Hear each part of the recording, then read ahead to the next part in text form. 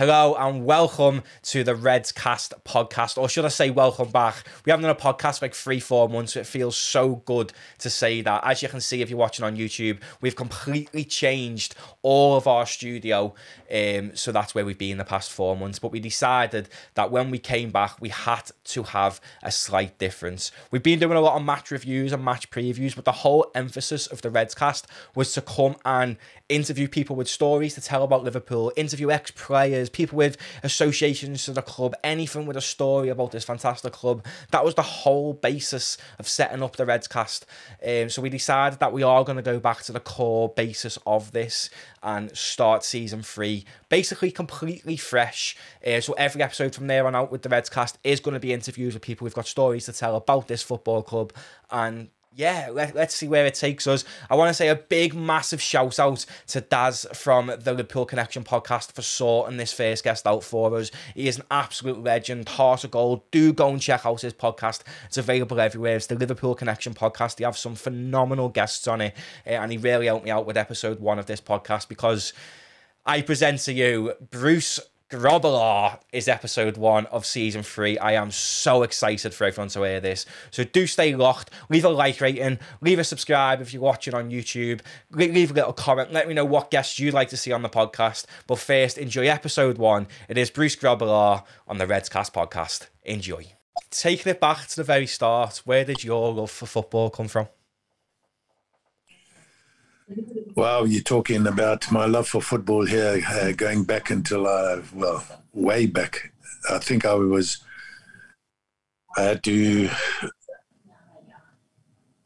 looked after at the football field by my father. Yeah. And I'll tell you why, because my mother and father were both in their own sports at the sports club called Railton Sports Club in Salisbury, Rhodesia. And my mother was playing hockey and looked after my sister, who was probably 4 at the time, and I was 2. Yeah. And my father looked after me, but he was a goalkeeper, so he stuck 2 rods in the ground, tied me to it, and I went 5 meters that way, 5 meters backwards, watching him play in goal. So that was from the age of 2 till 4. And then 5, I learned to sit down in the dugout, and that was it. What team did you grow up supporting then?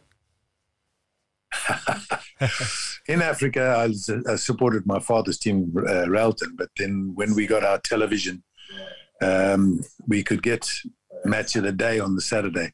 Yeah. And I played all the sports in Africa. Played cricket, baseball in the summer, rugby, football in the winter. And because Derby County played at the baseball ground, I thought, well, this is cool. Here's a team in Britain that play baseball. Yeah. So I was Derby County fan. When you made that reaction, then Bruce, I thought you were going to say United or someone. No. And the bubble burst when I found out no baseball was ever played at the baseball ground. It was the worst ground in the first division at the time, and so I was out at my uncle's farm out in Yazura, and we're sitting on a lake, and I remembered the birds of teams in the first division, like Tottenham and Crystal Palace and Liverpool. And I'm thinking, geez, which one looks like a cormorant? So I didn't want to go for a rooster. But the cormorant looked like the liver bird. And I thought, bang, that's going to be my team from now on. So obviously... And that's how it grew. So you grew up like watching Liverpool and stuff. What was it like when you actually had the chance to move to Liverpool? Because obviously you had a spell at Crewe. And where did you first enter? Well, listen, Darren, it took a long, long time for me to get to where I was. Yeah. A team that I turned to save me from the Derby County. So Liverpool came, and that was my team, yes, and my favourite colour at that time was red. So match made in heaven. I chose that, and what was it like? It took me coming. I remember sitting in the middle of the bush with 3 of my colleagues in the army, and we're making lunch. And I said, you know what? If I get out of here, I'm going to try and get to play for Liverpool.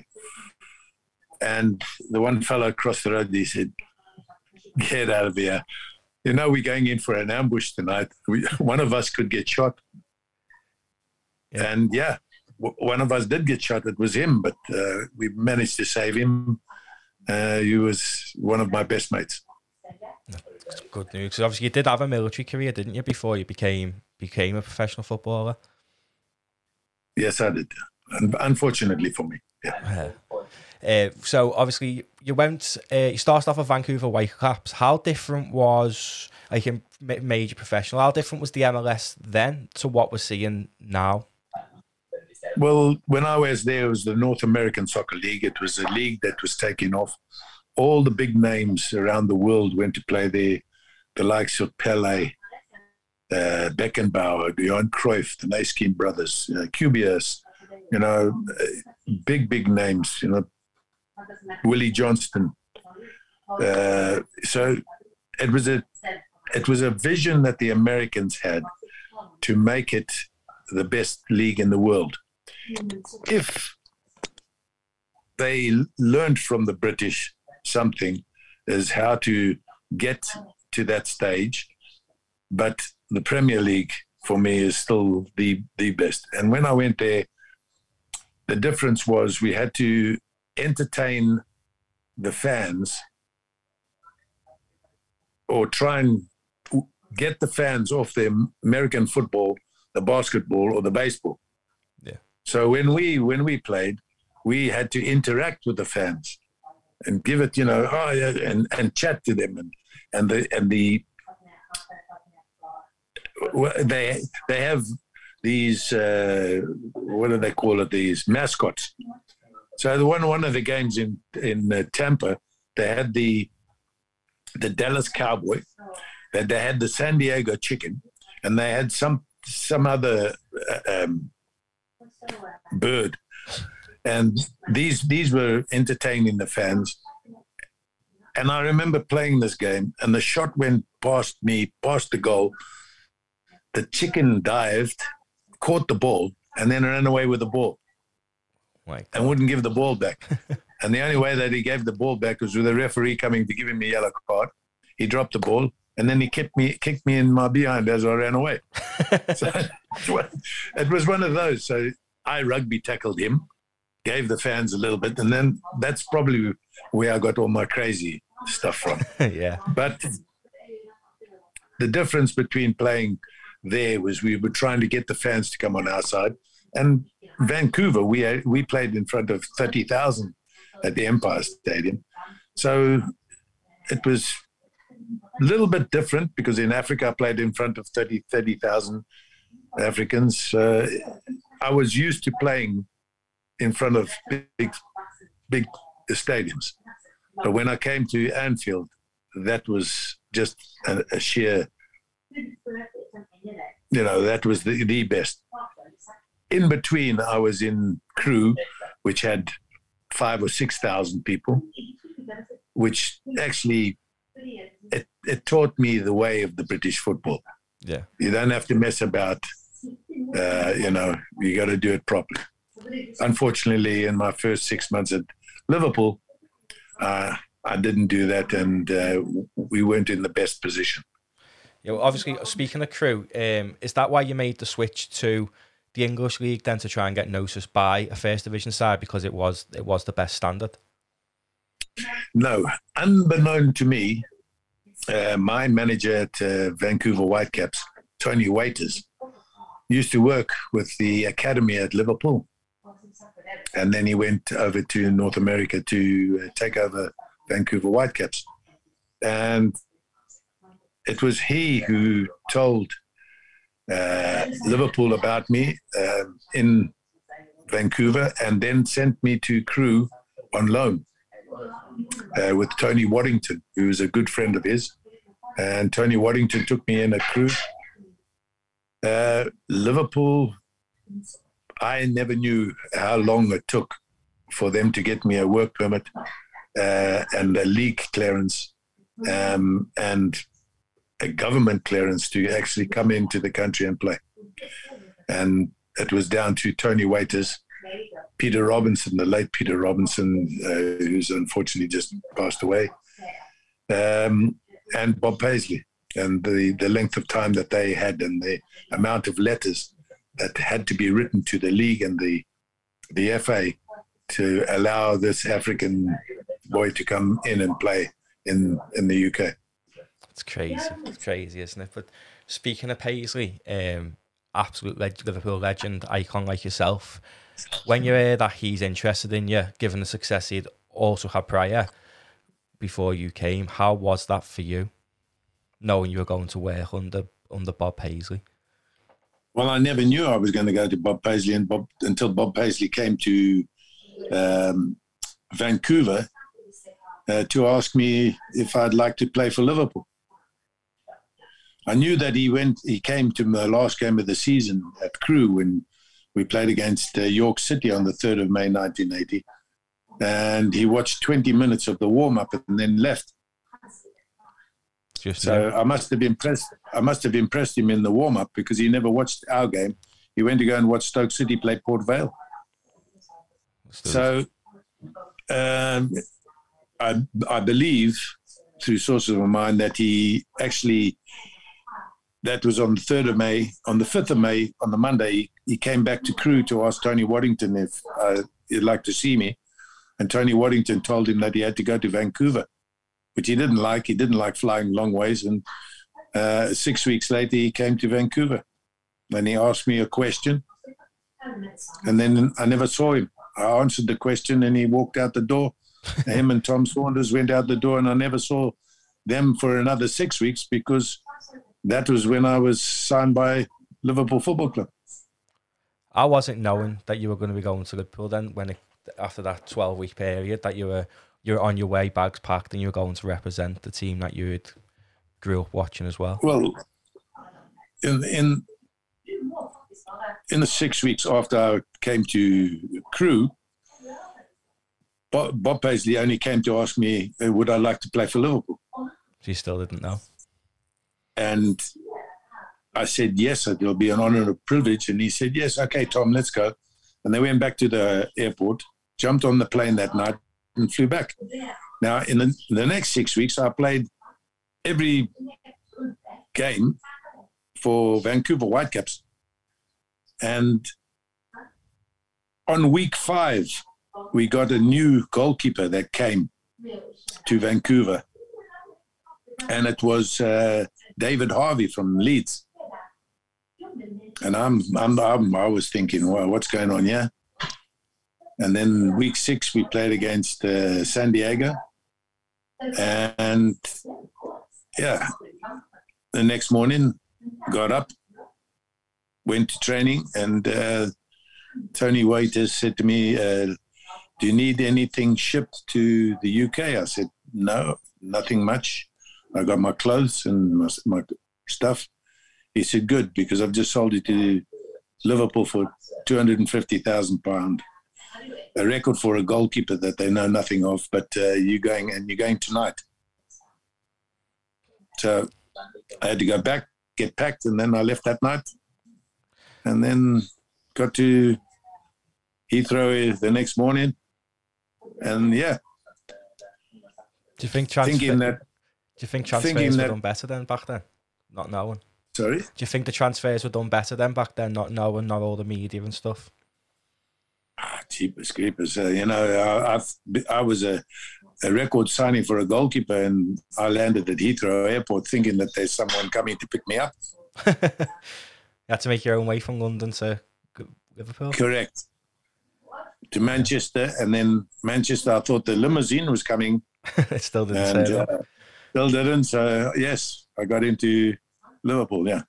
What was the pressure like then, coming in as a record three for a goalkeeper who many didn't know relatively much about? Well, when I got there, we had the greatest goalkeeper that Liverpool has ever seen. By yourself. England's finest goalkeeper that's ever played in Ray Clemence, the late Ray Clemence.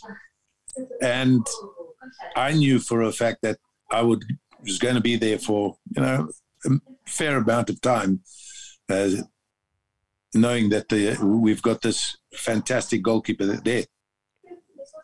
I played 3 games in the reserves in the 6 weeks leading up to the end of the season. My games were away from home, and Steve Igrizovic played at home. So, yeah, it was pretty surreal when at the end of the season, off-season, Ray Clemence decides to go. So coming back in, they threw me in the deep end, and so first 6 months, as I said, I didn't particularly perform well. And that's when Bob Paisley at Boxing Day pulled me in the office and asked how I thought I had played for the first 6 months. And I said, well, I could have played better. And he said, yes, if you don't, you'll find yourself back at Crewe. And that year, Boxing Day onwards, from New Year's Day onwards, we went on a run and we won the league by 3 points with a game to spare. So fantastic turnaround. Did you get to learn much from Ray Clemence then in your short spell that he was there at the club, would you? Yes, I did. And the big thing was to be myself, not to copy anybody, and be confident. And that was coming from him. He always gave an encouragement wherever he saw. And when we met at Wembley in the League Cup final in my first year, he just said, well done, you've turned things around, continue doing what you do, and you'll be okay. He wasn't wrong, was he? You played the majority of your career, though, at Liverpool under huge names. We mentioned Paisley, you had Joe Fagan, Dalglish, Ronnie Moran, Souness. But who would you say was the most influential on your career? I'll get three of those 5. Well, Souness, and then there's Roy Evans. Three of the 5, which was Paisley, Fagan, and Sir Kenny Dalglish. Those guys have been a huge influence on my career at Liverpool. And, I can heartily say, put my hand up and say 3 of the top 5 managers I've worked under in the world. That good. Did you know, obviously you played with Kenny as well, did you just know he had that nous for management before he took the step into it? Oh, we never knew that. We never knew that he was going to take over. We thought it was going to be Alan Hansen. Alan Hansen was the one that stood up in front of us and said, yeah, we're looking for an interim manager and it's going to be me. And he slaughtered everybody in the room and then walked out the room, came back, sat down, and the chairman came back and he said, well, Kenny is now gone. I'm going to be the new caretaker manager. Now that Kenny is gone, new caretaker manager is going to be Ronnie Moran. And Alan Hansen, creepers, took the mickey out of us so much there that, it's unbelievable. Obviously, in Liverpool, you made over 620 appearances over 13 years, regarded as one of the greatest goalkeepers in Liverpool history. What does Liverpool Football Club mean to you, though? Liverpool Football Club gave me a position where I could actually look back at life of the first in my professional career. 13 years of the best type of life I've ever had. football in general saved my life, really. Yeah. I talk about in my book about how football saved my life, but the journey to get to Liverpool was the journey that I dreamt about whilst I was dodging bullets in the bush war. And for me to become mindful of where I'd been and where I'm wanting to get to, I needed some stability. And football gave me that stability because you knew that you had to be fit all the time. Your mind has to be trained to be as good as ever when you're on the pitch. So that took my mind off what happened in the bush war, if insane. So you look at yourself before you actually get into all the rigmaroles of why you do it and how, or thinking back to what happened. Football, in general, saved my life, but Liverpool gave me the best years of my footballing life. You didn't do too bad either, did you? 6 league titles, 3 FA Cups, 3 League Cups, 5 Charity Shields, a European Cup, Super Cup. Did you imagine at the start that you'd ever have this much success? Darren, we're only custodians of a position given to you. And when you take over that position, you look after it at the best of your ability. And if you become the person that I have at a club like Liverpool, then I think I've done a little bit for the club. And I'll hold it up. When you look at the keepers that we've had in the past, going through and come right to today, we've had some fine goalkeepers. And in the early days, before emails and everything, we used to have a teletext. And our teletext at Liverpool was goalkeeper. So we followed the tradition as Liverpool Football Club, and we always will. We will always have. Regarding whoever comes in, we'll have the finest goalkeepers, and it's up to us to make sure that it does. And the fans, for me, have made goalkeepers play much better because they appreciate a good goal, the position and goalkeepers. It doesn't mean your own goalkeepers at Liverpool, but also the opposition. And if you notice that we are the only team that actually appreciates the other opposition goalkeepers. Yeah, we do. When he walks the Kop, they give a clap, don't they? Absolutely. So what's your opinion on the great man between the sticks at the minute, Alisson Becker? How good is he from a goalkeeper's perspective? Goalkeeping is about your angles. And if you notice that Alisson Becker, he is unbelievable on these angles. That's down to his positioning, where he doesn't really have to have a full dive at getting balls. He's in the right place at the right time. And I can say there wholeheartedly, the goalkeeping department at Liverpool Football Club is actually superb. I never thought I would say this, but because I've had a go at the goalkeeping department's head goalkeeping coach in the past, and that was only just because of his handling of a couple of goalkeepers. And I can see now that they've got a great goalkeeping department in the positions that they've got have now. Alisson Becker is probably one of the top 5 goalkeepers in the world, moving upwards in my mind, and will become probably the top goalkeeper in the world. Yeah, and his backup's not too bad either. In Queeve Kelleher, he's looked fantastic when he's had a bit. We've got another one behind him in Adrian. Yeah. And for me, we've still got a fine goalkeeper in Loris Karius. Yeah, he was fantastic though, wasn't he? To be fair, before the final that season, didn't he win the Champions League Golden Glove that year as well? He did. Unfortunately, he might have had a slight concussion when he got nailed, which, nobody looked into.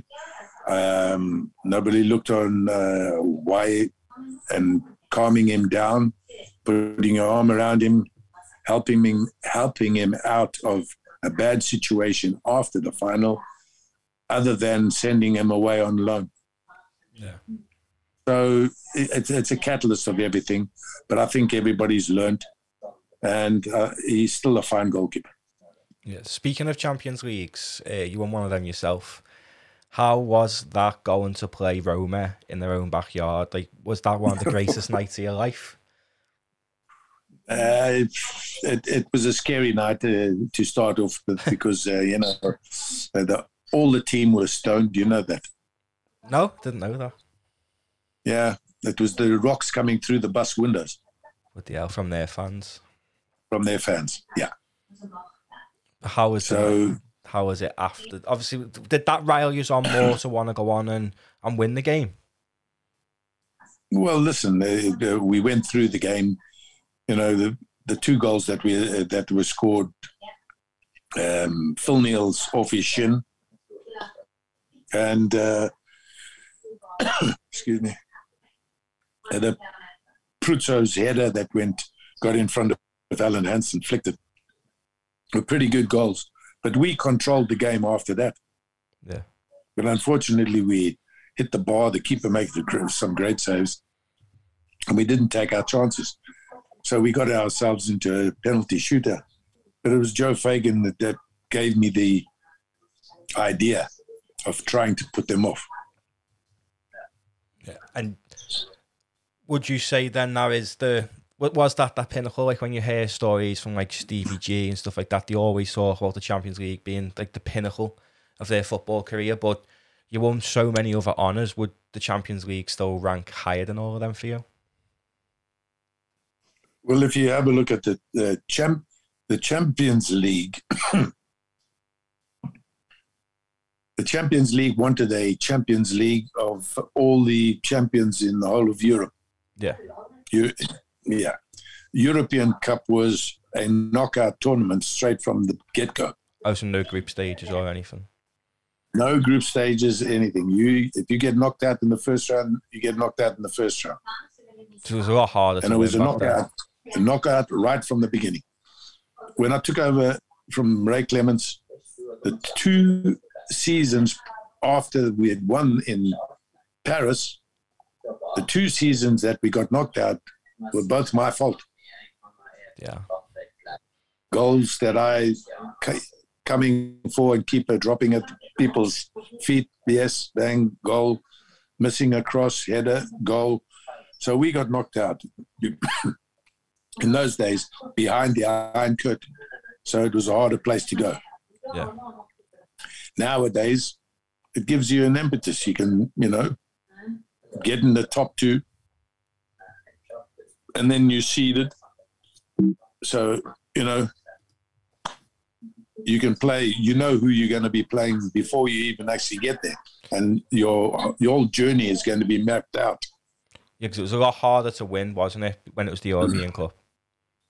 More prestigious. It was a Champions Trophy. Yeah, the best. Not a Champions League.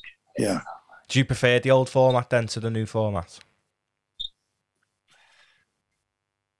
It's a money spinner, the new format, and everybody knows that. But yes, I know why they've done it, because now the revenue comes in and everybody's getting richer, and yeah, it makes sense to them.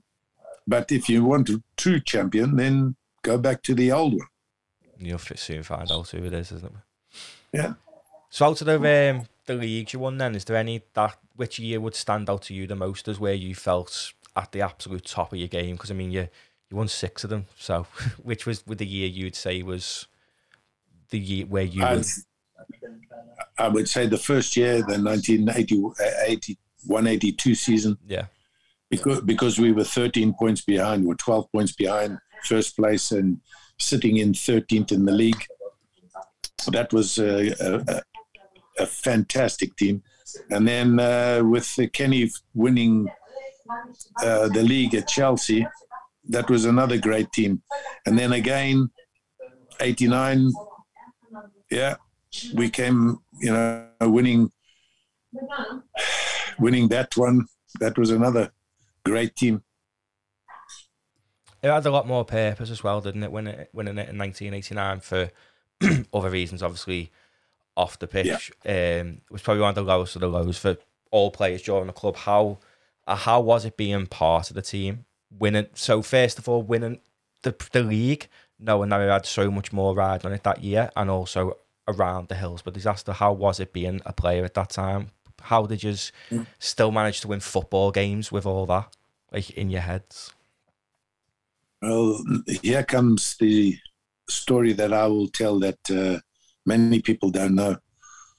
During that trying time that all the players and the manager in Sir Kenny Dalglish, I believe that he should have been knighted straight after that final for the way he conducted himself around the bereavement of the Hillsborough,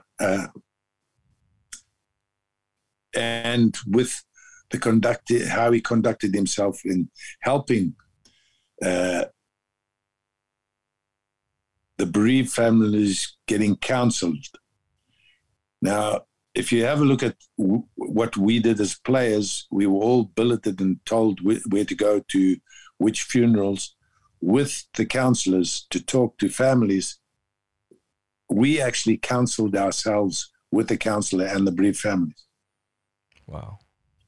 And the way that Sir Kenny and Marina Dalglish set about setting it up to do, I believe he should have got knighted then. And the way that he conducted himself was absolutely superb. We all faced exactly the same. We were all troubled souls. Some of us probably didn't want to play, but after we had got the counselling that we needed, and yes, some of us were actually spat at, told to get on the flying fish by the families, but your persistence with the counsellors, making them listen, helped us into a better place. And for me, the people that were surrounded in the Hillsborough tragedy have come to realize that they're a group of people that did it for the city of Liverpool, because we weren't the only ones that had to be counselled. Yeah. Because some families are split, and because their son went to Hillsborough, they had to be mended as well. And it's the whole city that needed to be mended. And hopefully we did that. Unfortunately, the other side we had to play against. Yeah. So just want to get your view on how important the Hillsborough law is then. We've seen Liverpool, the first club, obviously, to back it. Now we've seen so many clubs follow suit. It was off the back of the Anne documentary on ITV over in the UK, which was fantastic. And I feel as though that will show fans from other clubs maybe what Hillsborough actually means. But how important do you feel the Hillsborough law is? And because when you read through it, really, it's shocking that it's not already law, isn't it? I believe the Hillsborough law will be passed in the House of Lords. It should have been done. It should have been done very, very quickly after what happened. And it's again down to the people that put the program on about Sir Kenny Dalglish and how he's campaigned. Yeah. And everything to do with Liverpool Football Club, because Liverpool Football Club is the backbone of this Hillsborough law. Yeah. On a more lighter note, you're the reason Liverpool didn't win the league from when the last time you won it, aren't you? Well, if you believe the stories that I know that happen in Africa, because I do believe in them, yes, I should never have had a witch doctor at my testimonial game. Why? And for me, having a witch doctor and him saying to everybody in the stadium, if you don't have the jungle man Bruce Grobler working here at this place, you won't win the league again. And we never did. And me and my small brain never picked it up until I actually came back and thinking about it, because I've been back to Africa and I know what they do in Africa, because I've been part of that witch doctor's football background. Yes, I knew what to do. So I had to break the curse with your own euro. So the minute you realised that this was because of you and you had to obviously wee on the posts, did you do it straight away? No, there was a time where I was thrown out. I peed on 2 posts at the Kop end and I got caught by the security guard and I got thrown out of the stadium.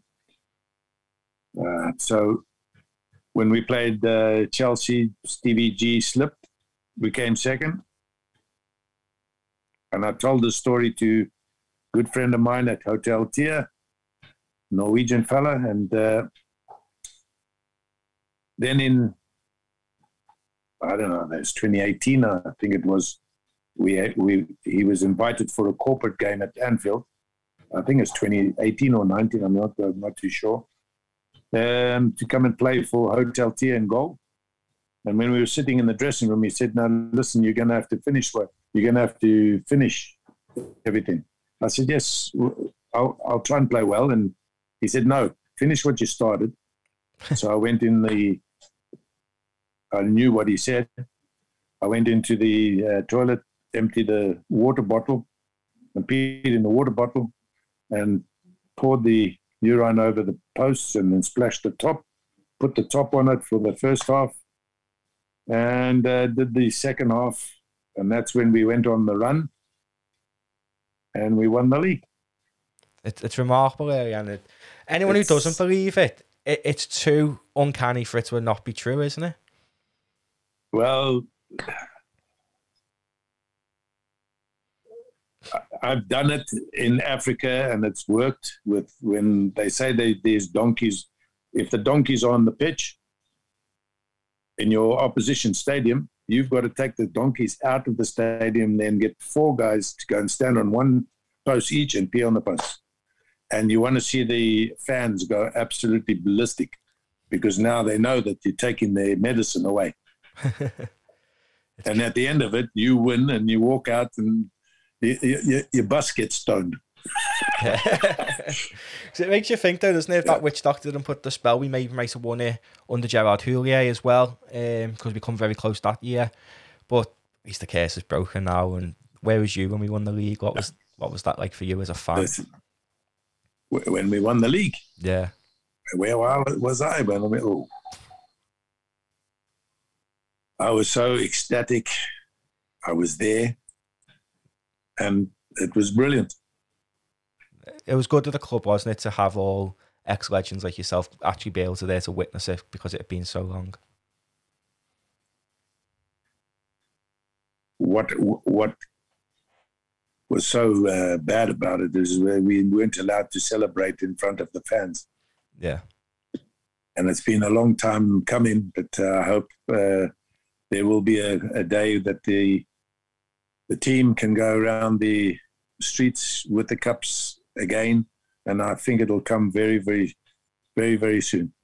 Speaking of praise like that, you've obviously had a few yourself. What are they like? We heard the likes of Jurgen and stuff speaking about it being overwhelming, the amount of support they had. How are they for you? You had so many. If I tell everybody, they'll say that I'd say, yeah, that's just him blowing it up, but it is not. If you go around on the bus in Liverpool, and I've been on a few, it is absolutely mind-blowing on how many people actually love that team and the city. Yeah. And it doesn't matter if they've never been to Anfield. They come out in their droves just to see the parade, and that is absolutely fantastic. It is absolutely fantastic. Does it ever take you back just how big this club is? Of course it does. It's a massive club. You know, people in Brazil have named their club after Liverpool. There's a Liverpool playing in Brazil, for goodness sake. Yeah. It is massive. You know, if you go around, Zimbabwe is probably more Liverpool than any other team now. Because of yourself, that's influenced because of yourself? Myself, and also South Africa. Yeah. And there are teams in Africa that they love that the Liver Bird and Liverpool Football Club. I bet you get a hero's welcome every time you're back home. Plus, if you want to know a true fact, I went out to Beijing, and I was out there. Was it Shanghai? I'm not too sure. No, which was a bit. Yeah, it was Beijing. No, it wasn't. It was Shanghai. I went to Shanghai with AXA and with Standard Chartered, and Petro Canada Lubricants. Yeah. And I found out there, whilst there, that Petro Canada Lubricants had been with Liverpool for 3 years, and they never knew how many Chinese people watched Liverpool when Liverpool played. Probably a good lot of them, isn't it? A good proportion of them. Well, 62 million. Wow. That's a lot. Yeah. So I bet when you go over to China, you get heroes welcomes and stuff, don't you? Well, they only know the players on the park now. I was just there as an old person. But the older people, yes. So, yeah, it was a mind-blowing experience going out there and teaching the Chinese the word of Liverpool around in China. But I was blown out in my mind. No, sorry, 286 million. I've just seen it now. That's even more. 286 million. That's a lot of people. A lot of people. Yeah. What's it like then? Like you just said, you was out there with AXA and Standard Chartered and Petro. What's it like post-football, still being able to represent the club? Is that something many clubs do, or is that just Liverpool embodying ex-legends as like family, so to speak, because we're a very family club? Or is it something you enjoy as well? Liverpool Football Club was the first club to have a former players association.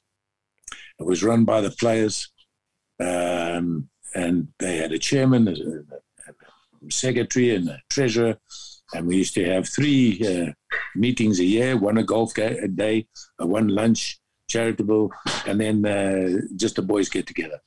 And because the club has now moved on, we've gone to now the Forever Reds, and the Forever Reds are asking people to do things for the former players. But the club has been very, very good to our former players because they get a chance to come to the game, work some lounges, work a couple of hotels in the city before games, and they've helped the players tremendously. After in their football after life. And it's the afterlife of football that a lot of footballers might think that, it might be the end. And Liverpool Football Club has helped quite a lot of the former players. How much do you enjoy doing it then, going out, interacting with all the fans, the Legends games? Is it something that you love more than anything else post-football? Well, I would have loved which I still, try and get into is coaching, because I like coaching and doing things for youngsters and seeing them, getting them better. So I'll have probably one more coaching soiree up my sleeve somewhere in the world. And then I'll have a look at it. But Liverpool Football Club will still be there. Even if I'm going to go on these journeys with the coaching, I will still come back to Liverpool Football Club and be a part of that great big family that we are. Speaking of coaching, is that the bug that's never left being a footballer? You always want to be involved within the game.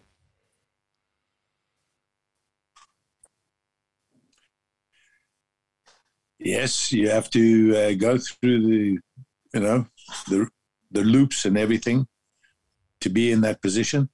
But I, for one, has been one that I'll always be in it. Yeah. Football has given me my life back, and I want to give back to football, and that's just me. It's addictive, though, isn't it? It's the best thing in the world, really, football. Listen, football is the best sport in the world because it's the only sport that brings people together all over the world, and they are the politicians on the day. Yeah. The people on the field are the politicians of the day. However you look at it, it doesn't matter. Liverpool playing against Independiente, they are the politicians of UK, and they are the politicians of Brazil. Yeah. For that time that they're on the field, everybody's watching them, and they are the politicians. And football bring people together. Yeah. And make joy for everybody. Maybe some sadness, but for the others, but yeah. It's boss when you speak about football, you can see out in your face how much it means to you, how passionate you are, how excited you are about it. But just want to take your mind back when you were 37 and you left Liverpool to make the move to Southampton. How was that? Was that one of your lower days, or was that still a high, like a new chapter, a new challenge?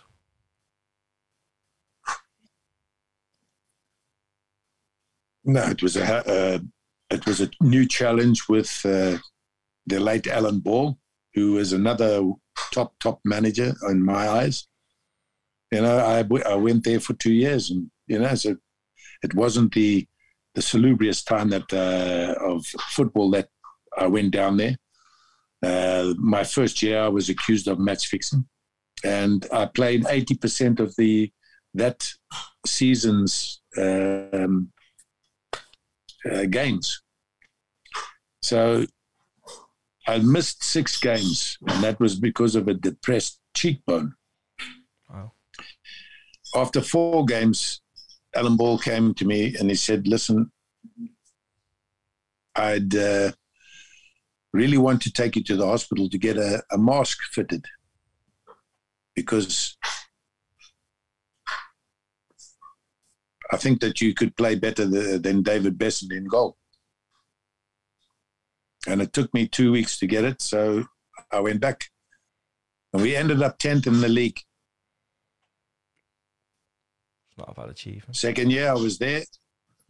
Yeah, 10th in the league was the highest they've ever achieved since the start. Yeah. I know they've been higher since then, but it's only to 6th, I think it was, or 8th. Recently. And the next year I played under Dave Merrington, who only played me the last 6 games of the league because they were languishing in relegation. And that's when we went 5 games, draw, saved them from relegation. So I thought I was going to stay there. But unfortunately, the third manager there, which my next year was Graham Souness, who told me, no, he didn't want me. So I went to Plymouth with Neil Warnock. I went around the leagues, lower, and when I got down to Macclesfield, Northwich Victoria. When I played for Northwich Victoria in the FA Cup, and then the replay, they told me that they didn't want me. I thought about, I'm going down south that fast. I went out to Africa and coached teams in Africa for 7 years, took 5 teams in South Africa coaching, and I loved every minute of it. And then I found myself going over to Canada, set up the western side of the Newfoundland League on the island, went out and coached with Ottawa Fury. And then I found myself coming back to Anfield. Because you had played in all the leagues, and I was looking at that, you'd literally went right down to the counties leagues and stuff. You've had such a mad journey in football, really. But sure, do you remember them days fondly in the non-league footballs? Because a lot of people in the UK say that's where proper football is played these days. What was it like for you playing in the counties? Absolutely. Listen, in the counties are the places where football starts, where the youngsters and with the junior programs. If you do not have those county teams and the junior programs, you're never going to get the likes of Michael Owen, Ian Rush, all the big name, Harry Kane, John Barnes. You're not going to get those people if you don't have those counties clubs and all those leagues. So if you can give back to those county clubs, which I did in Castleford, I played for Glasshout and Welfare. If you can't give back to them what they've seen, what you can do, or go and help out in the community and coaching, then we're not going to have those teams. Yeah. And you're not going to get the new stars in the world. So, yes, county teams, you need them in the world. Football is the best sport in the world, as I've said, because it brings communities, teams together, and some sadness. But in life, that happens. Yeah, so what would you... With modern day, you see a lot of players go to the likes of Americas and stuff to see their careers off. Would you say players would get more out of doing what you did and dropping down the leagues gradually and eventually play? Because imagine the experience you give for the counties league when people were coming up against Bruce Grobbelaar. Do you think it's important that people continue passing that down, or are you just one in a million?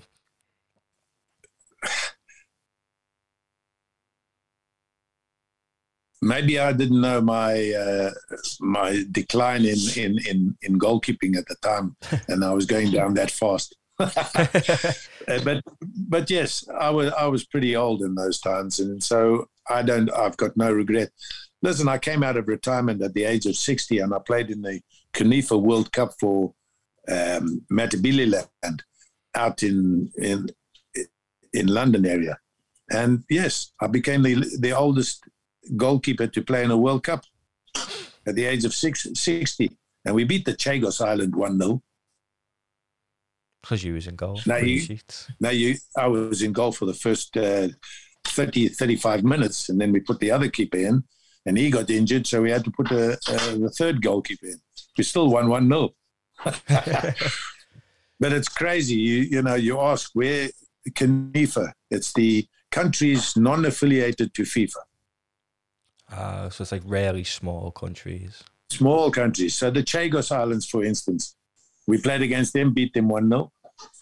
They had the Isle of Man in this tournament as well. So, yeah, it's little place off Sicily, a little island, one of those, parts of Italy.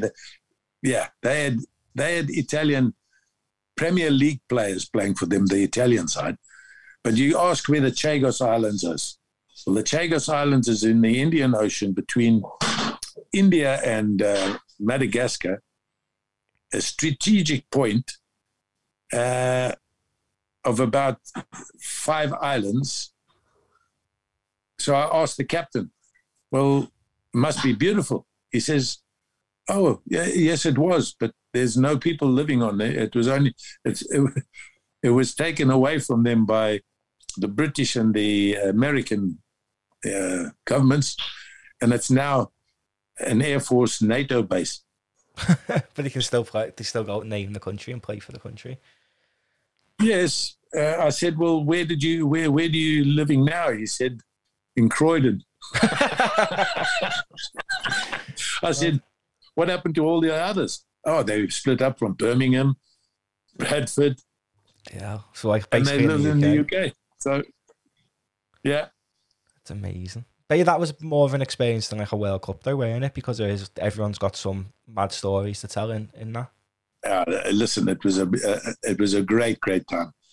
I got Matt Bililand their boots, and some of these kids that were playing never wore boots in their life, and they were crying when we got them their boots. That was the help of New Balance with Liverpool Football Club. They gave us all the boots that are sent back because they different sizes and they couldn't fit them. They're not allowed to sell them, so we got those and we gave them to our team. And it was good to see. That's amazing. So, one of the final few questions here: What's your opinion on modern day football? Because when I speak to my dad and stuff, he's always like, "Oh, they just fall on the ground these days. It's not proper football." I mean, you've had some famous fights with like McAteer on the pitch, and football was just different back then. What do you think it's changed for the better or for the worse in modern day? Football now has gone scientific. There's a lot more science that's gone into your body and what you eat and how you train. But I feel that the managing of the games is getting too much for the referee and how the referee manages the games. There's too many niggly, just the worst type of fouls that you've ever seen. Now, if you're talking about VAR, if a person goes over and gets the other one booked, if the referee or the monitor fellow say, well, it's not his fault, he faked what he did, then he should reverse the yellow card and give him a yellow, give the person that is cheating a yellow card. There's too many of these blatant little incidents that are happening that are conning the referee. And again, has it helped? The refereeing situation has to get better with the VAR, and I think that then the game will be in a better place. Referees of Europe let things go a little more than the referees in the UK. Why do you think that is? Because I've always said that European referees just seem to be a lot better than the English referees. Is that just down to the FA, the way they're telling them to referee a game, or is it just poor knowledge of football, really? I'm not too sure. I think that's the VAR is the only good as the person that's looking at the VAR. That says it all. And finally, and I would advocate that you get former players to do the VAR. Yeah, people who know the game, play the game. They will be non-biased, yeah. And get them to do a game that they are not associated with that team. So, for instance, if they want me to go and do the VAR, let me do a West Ham versus Tottenham. Okay. Not Liverpool. No, just on the VAR. Yeah. I'm the VAR person to tell them, you should check that, Mr. Referee, please, and let him go over there and see it. It'd make more sense. You've given the person, you've given the red card, or so your yellow card to the wrong person because that one has done something. Please go check the monitor. You'd think that they'd have a bit of knowledge about them to do something like that, wouldn't you? But because I remember the other week Liverpool had a referee and there's pictures the referees. Of him. We had a ref and there's pictures of him at Old Trafford. The referee, ridiculous. Yeah, I know.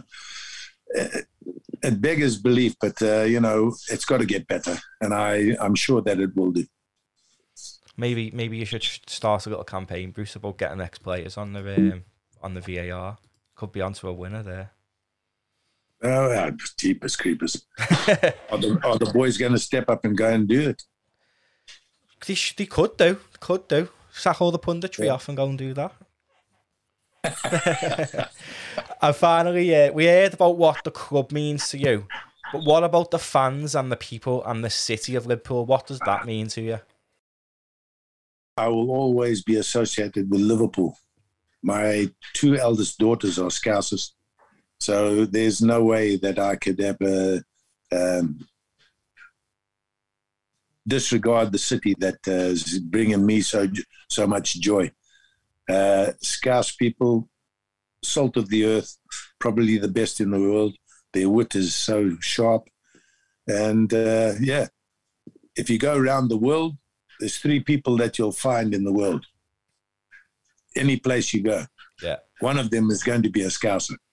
Very true. So it's fantastic to have had you on, Bruce. I really appreciate your time, hearing your stories. Darren, no problem at all. And to all the people that are listening to the podcast, whichever team you actually support, you support it with from the bottom of your heart. And don't let anybody tell you differently. And if you're a Scouser, you carry on supporting the team that you want, especially if it's the Reds. Yeah, not the Blues.